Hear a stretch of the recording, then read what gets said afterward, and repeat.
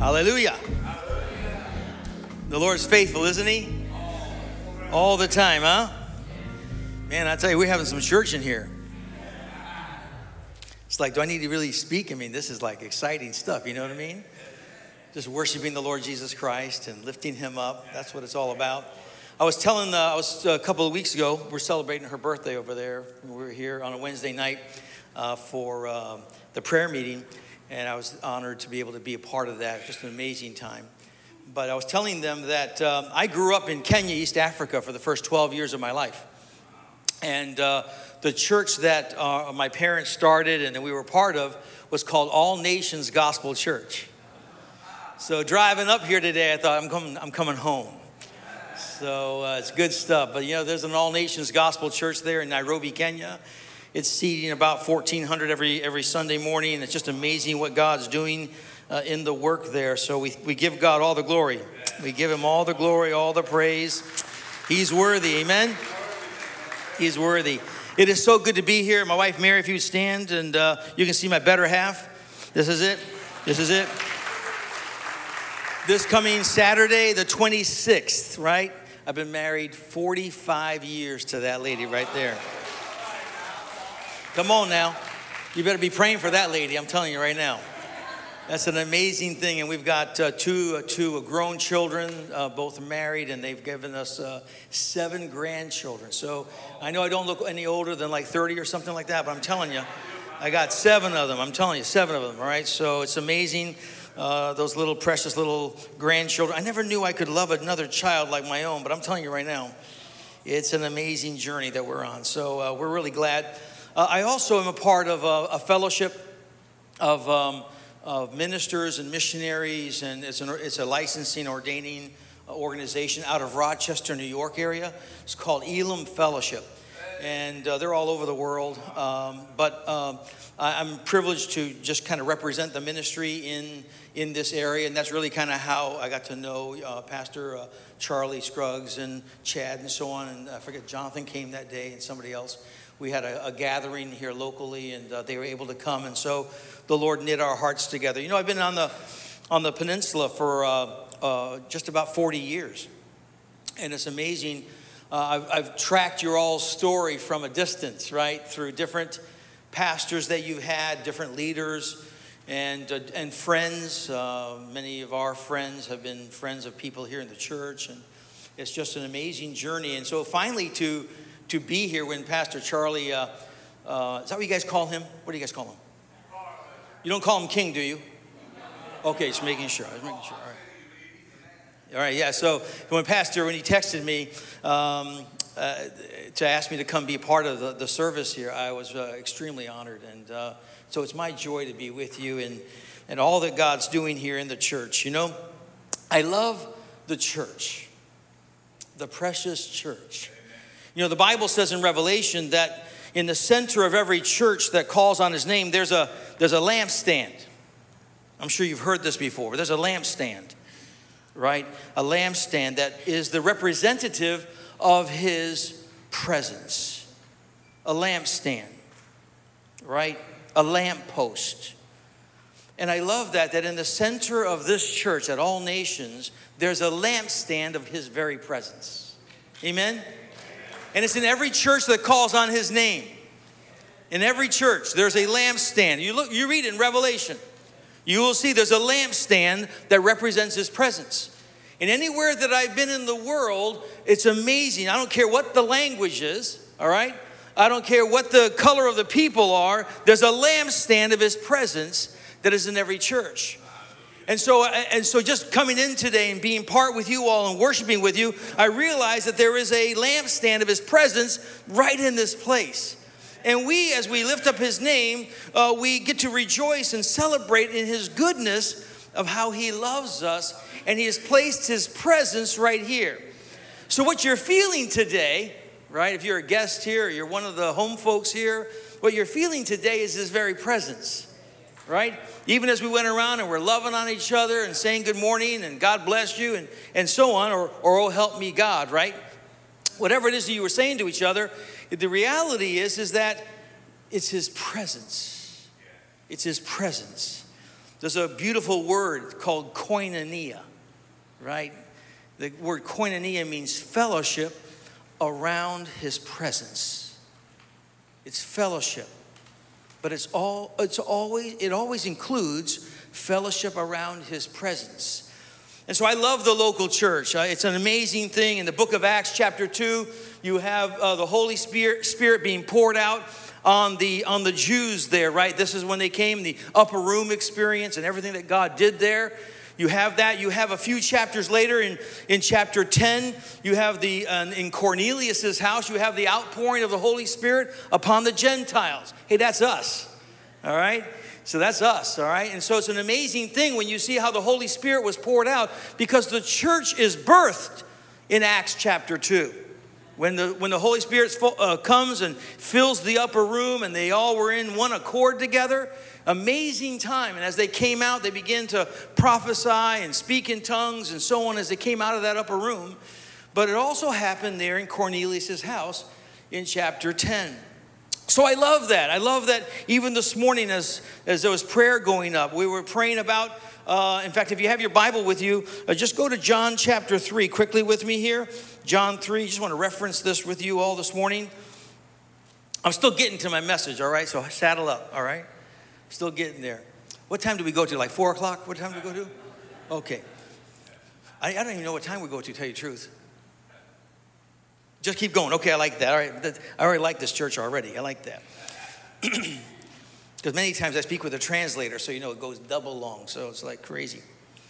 In John's Gospel, chapter 3, you have this beautiful exchange, but you also have this confession. And it says in verse 33, it says, for he, which was prayed this morning, for he must increase and I must decrease. Amen? So we live in a shipbuilding community, right? Where they build these massive ships, small ships, and so on. But this idea of displacement is a very, very interesting scientific, as it were, engineering concept. And it's that as a ship gets put into the water, right? As that ship goes into the water, when they launch it, right? All this water goes somewhere else. If you ever looked on YouTube at all, you see videos of what that looks like. It's pretty interesting. But what happens is when the massive size of that ship goes into the water, it displaces the water. Where does the water go? Because now the ship has now dropped into the water, and so all that water goes somewhere else. That's the concept here in John 3, is that as he increases, as the Holy Spirit increases in my life, so I decrease. Amen? So as he increases, what displaces from me are all my attitudes, right? All the things that I have hang-ups about, those things are displaced. So the more he increases, the more I decrease. You're with me, okay? He decreases, or I decrease because he is increasing within me. And so that's important, but I've come to find something in my life that I realize that the enemy does not want me to allow the Holy Spirit to increase in me. And there are obstacles that keep that sense of his presence being increased in me. In fact, in many ways, we are conditioned, aren't we, to think like the world around us. We're conditioned to get negative about everything, to become discouraged. We're conditioned to be critical and to judge and to look at things through our own eyes and put other things down because we know better. We're in that kind of a society right now. A lot of things that are going on. And it's really sad for me as I watch it happening. I watch depression beginning to impact a lot of people. I work with pastors in different areas of our state. And I hear these reports and the depression that many of them find themselves in. The negativity. We're in a season right now as we come to this weekend. We've got Thanksgiving. Thanksgiving through the first of the year, is a very depressing time for many people in our country. They don't like the holidays like this. It's difficult. There's loss of family. There are loss of job. There's loss of family relationships. Things that have gone on that really cause that when they look ahead to holiday festivals and celebration times, there's a real negative point to them. And so they're discouraged by that. I find myself, I remember one time asking the Holy Spirit, leading my life as I was a young man, and I came to a place where I thought that the Lord wanted me to go to this one college and to get this certain degree and so on. And I remember getting a letter saying that I wasn't going to be accepted into that program. I remember driving away and just the discouragement that filled that little car that I was in and just filled me. And I realized that I had to come to a place, and as you guys sang that song, I think it was the second song this morning, Rejoice in the Lord Always. That began to become a theme song, learning how to rejoice when we are served bad things, as it were, difficult things from the world, but learning to put my trust in the Lord, right? It says of David that he encouraged himself in the Lord his God, didn't he? Amen? And so I want to just encourage you today, and I want to kind of deal with, and if you have your Bibles, I'm going to land right here in Psalm 34. Psalm 34. And if you're taking some notes, I titled my thoughts here this morning, I titled them, Wisdom at 34. Now, all of you know that anyone who's even near 34 doesn't have a whole lot of wisdom, all right? But I call it Wisdom at 34 because it's chapter 34 here in the book of Psalms. Amen? We thank God for his word this morning. And whether your marriage is struggling, whether there's rent money, whether there is relationship issues that are going on in your life, we can trust the Lord. Amen? We can trust him. And how do we deal with discouragement? Because remember, I want him to increase in me, right? So that I might what? I might decrease. But I realize there's this area of discouragement that tends to kind of keep its hand on me and try to keep me down. And so David is one here who, in fact, as he writes this Psalm 34, it's an interesting place in his life. You remember the story about King David, right? David's a young boy. He's out taking care of his dad's sheep. The prophet comes. And the prophet comes to the house of Jesse, it says. He comes to Jesse, and the Lord had spoken to Samuel, and he said, the next king, remember who is king at this time? His name is Saul. Saul is the king. Saul has now done some things that God is not happy with, and he's going to deal with him. This actually is in 1 Samuel chapter 21, this story is told. And so you find David is there, and he's out taking care of the sheep. And so the prophet comes to Jesse's house, and he says, Jesse, line your boys up. And he lines them all up, and some are big, and they're farmer type guys, or big guys. And so Samuel walks in front of them, just asking the Holy Spirit, is this the one? Is this the one? Is this the one? And he goes all the way down the line, and he doesn't sense that any of these sons is the one that's going to be king. And so he looks at Jesse and he says, Jesse, do you have another son? Are any more children anywhere? And of course, remember Jesse says, yeah, out in the fields, I have a son. His name's David, and he's taking care of the sheep. He said, well, bring him. So he brings him, and when he comes, Samuel knows he will be king. So he anoints him and so on. An amazing story that happens. But here's the deal. God hasn't told Saul that David's going to be the next king. So Saul's going on. He has a problem with evil spirits ministering to him, and so David comes, and David learns how to play his harp, and it brings great peace to Saul. And so this kind of interesting relationship begins. And then the time comes where David hears, as he comes to bring some food to his brothers, he hears there's this guy named Goliath, this giant out there of the Philistines, and he is mocking the children of God. He's laughing at the army of Israel. And David hears it, and no one really wants to go out there because Goliath is saying, hey, listen, I'll take one of you on. If he wins, we, the Philistines, we will serve you. But if I win, you, the Israelites, you will serve us. So no one wants to go out there and put their neck on the line. So sure enough, everyone's sitting around, they're kind of waiting, but David shows up, and David hears. And the Holy Spirit just ignites something in David's heart. And David says, I'll go out there. I'm not going to wear Saul's armor. I'm not going to take anything with. I'm going out there with these 5 little stones. My sling. I'm taking you on. And you know the story. He takes him down, cuts his head off, and so on. An amazing act of power and courage and faith. And here's David. And David finds himself now, Saul becoming jealous of David. And now he begins to kind of go after David. And he starts to try to, he's going to try to kill David now. This young man that has brought him great peace and joy, he's now going to try to go after him and take him out. So David starts to run, and David is going all over the kingdom there of Israel at the time. He's trying to get away because he's running for his life. And it says in Scripture, it says that David, he wasn't sure where to go. And so this psalm gets written at a time where David actually goes to an enemy king. He goes to an enemy king whose name is Ahish. I think is the way you pronounce it actually in Hebrew that way. But as we look at it, it looks like Achish. And so he goes to this king, and some of his servants begin to recognize, that's David.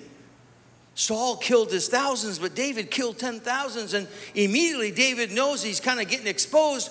So David, at the gate of the city, he sits down there and he begins to act like a madman. Now, you can't make this stuff up. Right? This is the beautiful Bible telling us a story.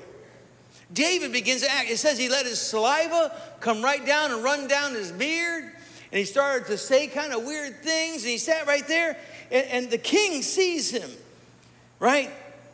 The king sees him and he's like, well, something's wrong with him. He's not going to hurt us at all. All the servants are looking, going, man, I don't know. This is that one. In fact, many years before, right, even with the Philistines, he took out Goliath. And so he looks at him there, and he's like, and then the king gets kind of an understanding. He goes, well, we don't want him here either. If he's wanted, I don't care if he's crazy or not, because he's acting like a crazy man. At this point, David takes off. And he goes to a place. It's called the Cave of Adullam. It's a cave outside of the area that he was. He goes and he hides there. And the Bible says that many men who were distraught, discouraged, hurting, they all showed up at the cave. And this is where David and his mighty men, the story I'm not here to really tell you that story, but this is where that story begins, with David and his mighty men. It is believed that this psalm is written in the cave of Adullam. He's just been made to look like a fool. He chose it. Here he is, anointed to be king of Israel. Now he's being chased by Saul, because Saul doesn't realize God actually has his hand on David. And he finds himself here by the gate of an enemy king looking crazy. He ends up in this cave and he writes this psalm. I share it with you because it's been a huge encouragement to me. It's helped me so many times at a low point in my life. Maybe there's a low point in your life, and I trust that these words will be a help to you and a blessing to you, that this fugitive David who finds himself in the cave writes these words that I believe are sort of a roadmap that we can follow in our lives as we follow Jesus Christ and we pursue him. Because there's something inside David that will not back down. Now, he might feel a certain way, but there's something in his very spirit that rises up and will not lay down to the world. And I think we need more of that in our world. Don't you agree with me? We need the Holy Spirit to so empower us, we will not back down from anything that is unrighteous in the world today. We need a righteous people. If we are celebrating his presence and his lampstand in our midst here this morning, then we have to be a people who carry that message with us. We got to take it outside these walls. This is where it works. It has to work outside these walls. Amen? That's what this means for us. And so quickly walk with me here as we talk about what David does. Go with me here. In fact, you'll even see it at the top of your scripture there. Kind of tells this is when his behavior was very weird because he was outside the gate of the enemy's camp. But God kept him. Verse 1, I will bless the Lord at all times.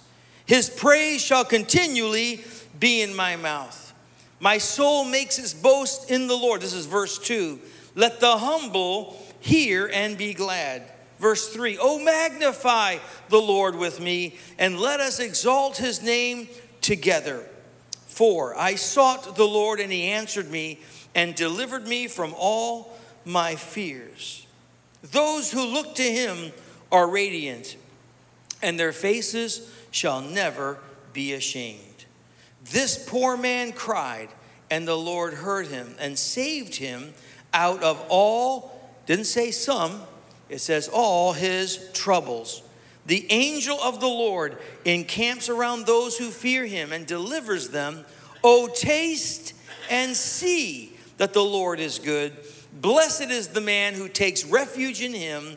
Oh, fear the Lord, you his saints, for those who fear him have no lack. Amen? Thank you, Lord, for the reading of his word. Just a powerful word to us. But remember the setting where he has just been. He's now in a cave. There are different ones kind of coming to him. We heard you're here. We want to come and help. And they begin to gather with David. But David is in the cave. And he writes this song. How many of us at a time when we are at a low point in our lives, how many of us would write a psalm like this? You know? We're going to complain. You know, we're going to blame people who've done us wrong. He doesn't do any of that, does he? When you read this, he doesn't say anything about Saul. He doesn't say anything about unfairness. He doesn't say anything about that he has been chased, you know, in a wrongful way. He doesn't say anything. He just declares the glory of who God is in his life. That's what he does. And my encouragement to you, and I challenge you this morning, that this needs to be the way that we take on the enemy. Amen? When we take on discouragement. Go with me here quickly. So verse 1 tells us, if you're writing any notes down, it says, open your mouth. One of the first things we must do is open our mouth and declare the greatness of our God. One way to deal with discouragement in our lives is to declare the greatness of God. That's what he's doing here in verse 1, where he says, I will bless the Lord at all times. His what? His praise shall sometimes continually be in my mouth. Even when it's not good. Even when you get a doctor's report and it's not good. Even when you hear about a family member who's gotten a negative doctor's report, he says continually, his praise. One of the first things that we must learn to do by his grace is learn to lift up his name and open our mouths and to declare God's greatness. This morning, our worship leader he was exhorting us. Begin to thank God and come up with a list. What are the things that you're thanking God for? So many times we find ourselves very, very discouraged because we think we don't have anything, but we have breath, don't we? That's good news, isn't it? It's good news. The second thing that I see here, so the first one is open your mouth. The second thing that I see here is we have to learn how to humble ourselves. My soul makes its boast in the Lord. Let the humble be here and be glad. Learn to put your boasting in something other than yourself. Put our boasting in the Lord. My God is great and greatly to be praised. Our focus is not on ourselves, amen?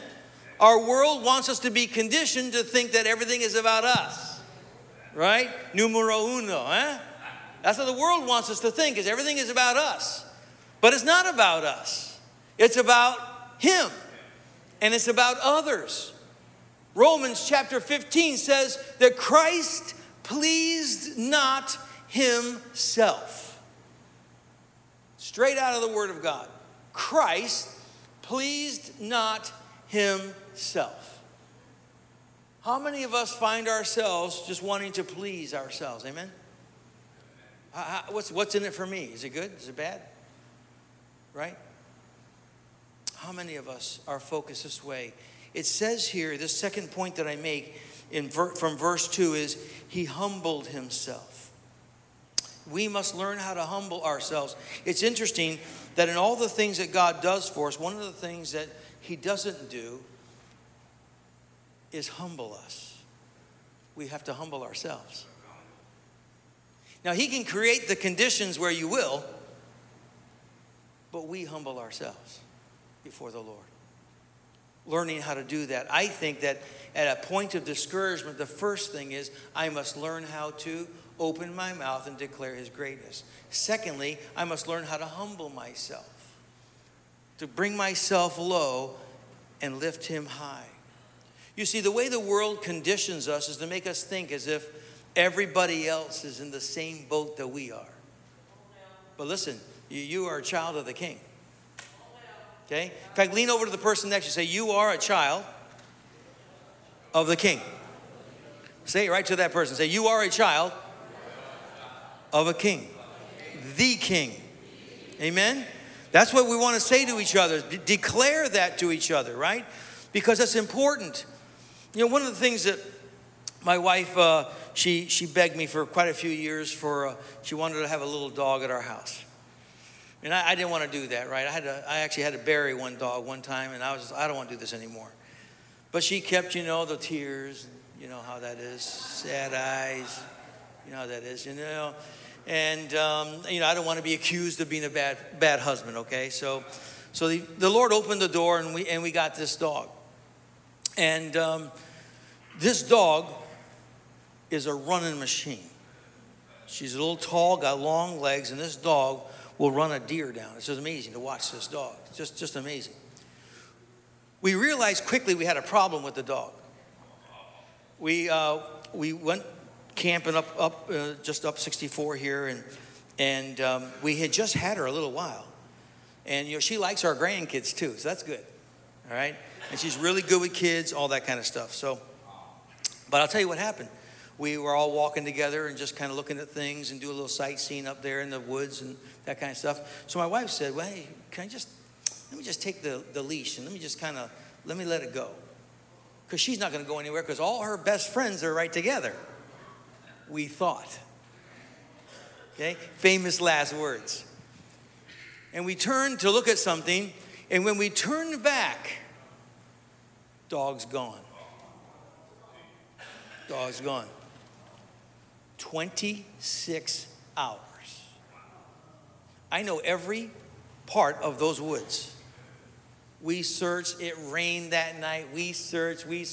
Finally, the next day, I said, honey, I'm getting ready to go home. And she's like, well, can I stay another night? She's talking like that. I'm going to keep looking.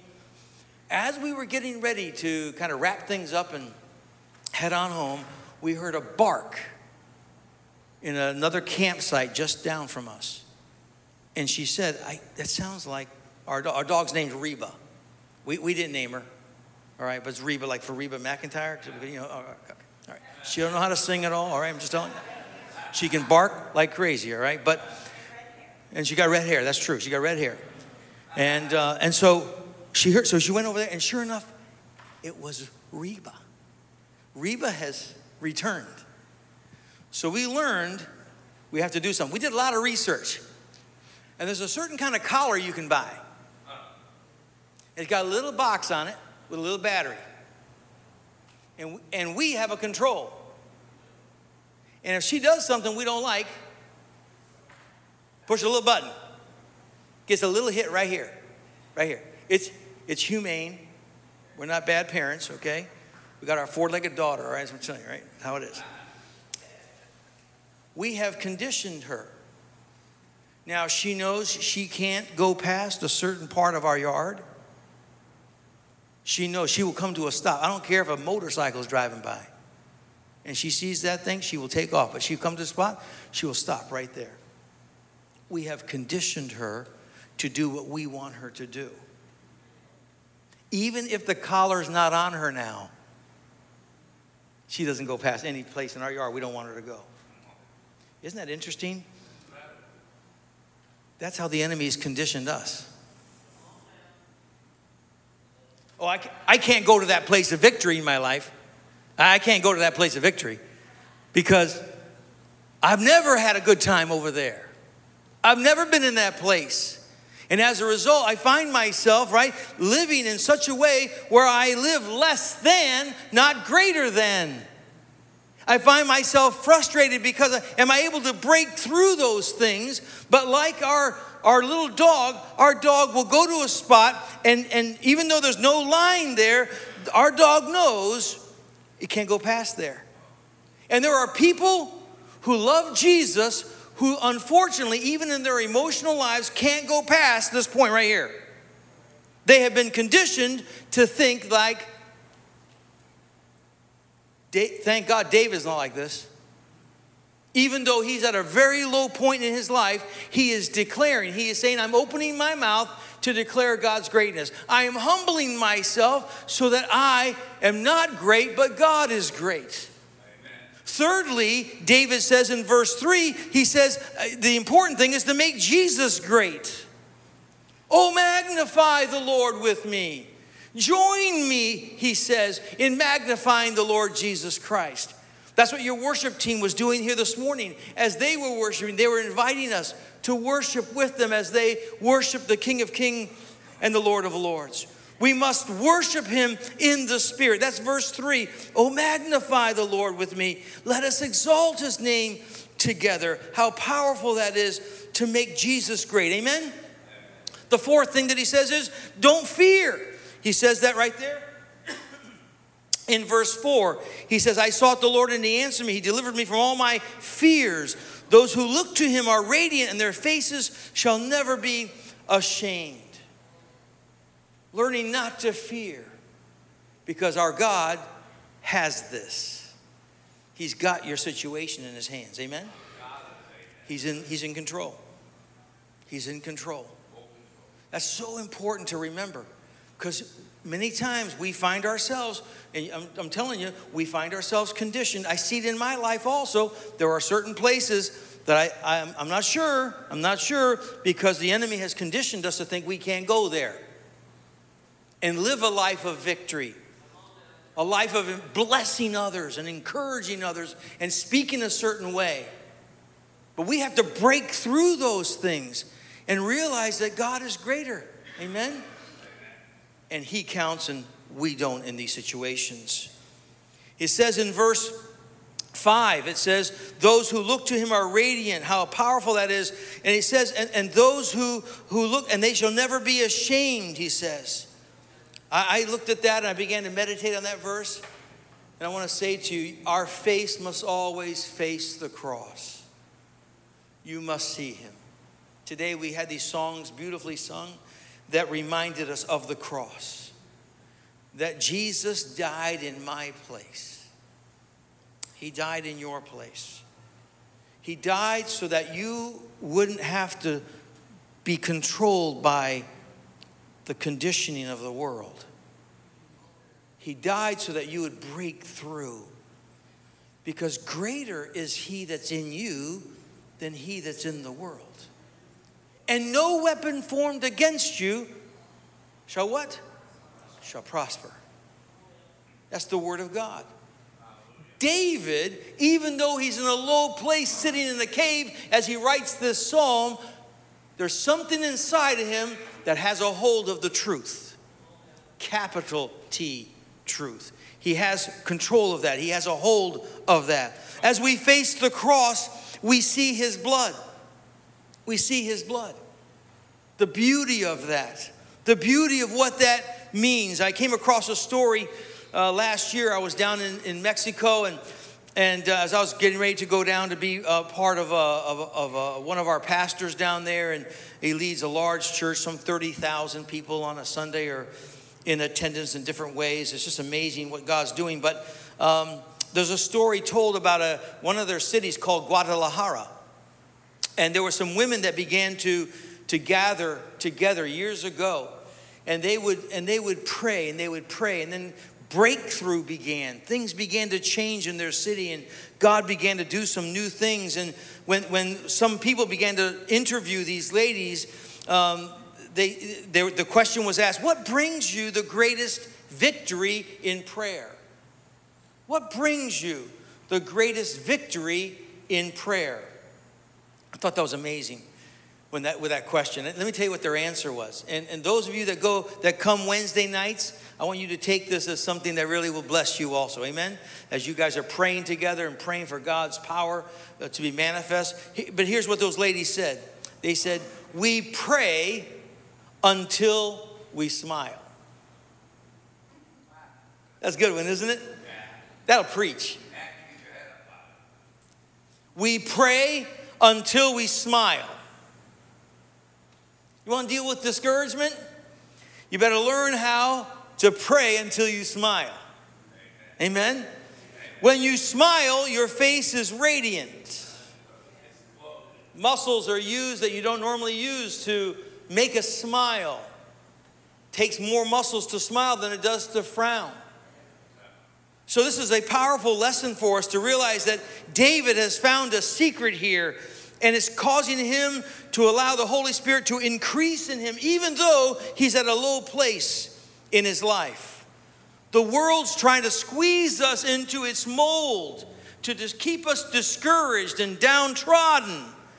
But God is the strength of our lives, our portion and our inheritance. Amen? I close by just giving you this last verse here, verse 8. Verse 8, it says, oh, taste and see that the Lord is good. Blessed is the man who takes refuge in him. My last point I titled, All In. All in. Where else do we have to turn? Remember the disciples? They got to a place, they were frustrated, and they looked at Jesus, and Jesus says, well, you gonna leave me too like everybody else is? And they said, whom else do we have to turn to? Only you have the words of life. All in.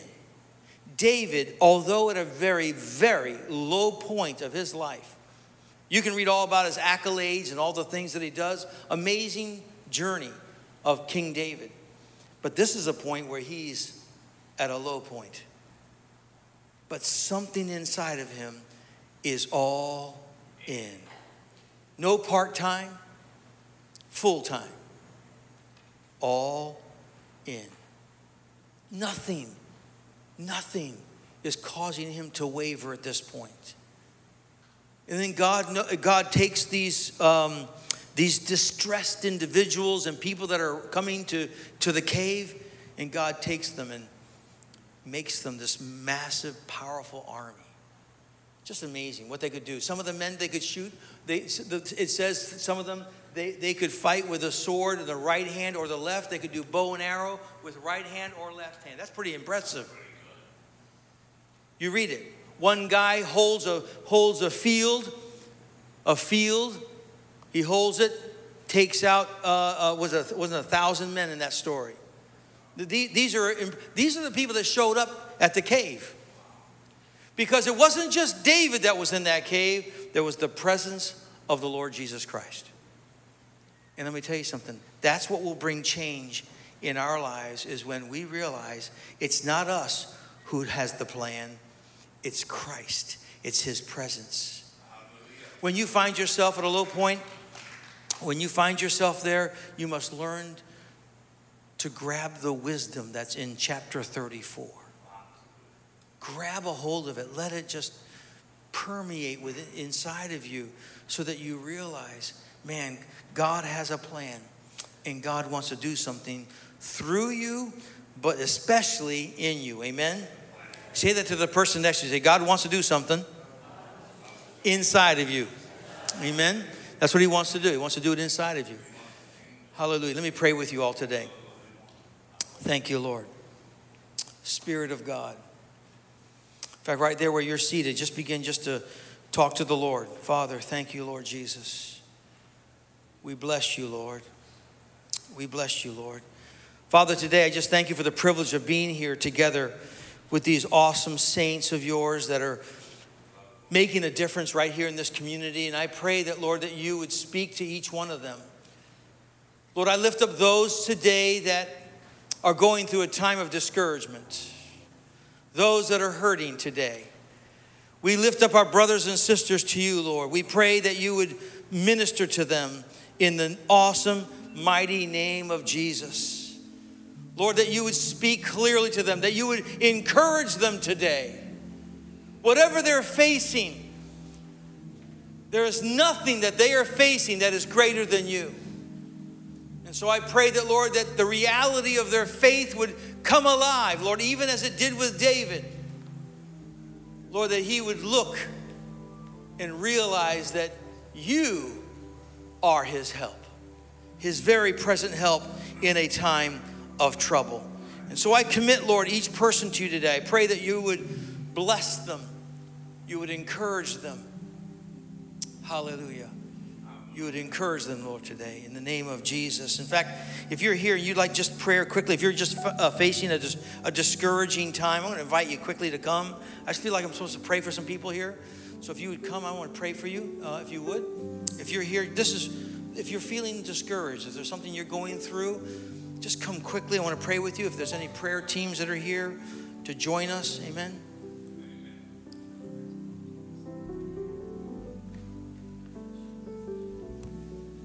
Come on and let's stand together.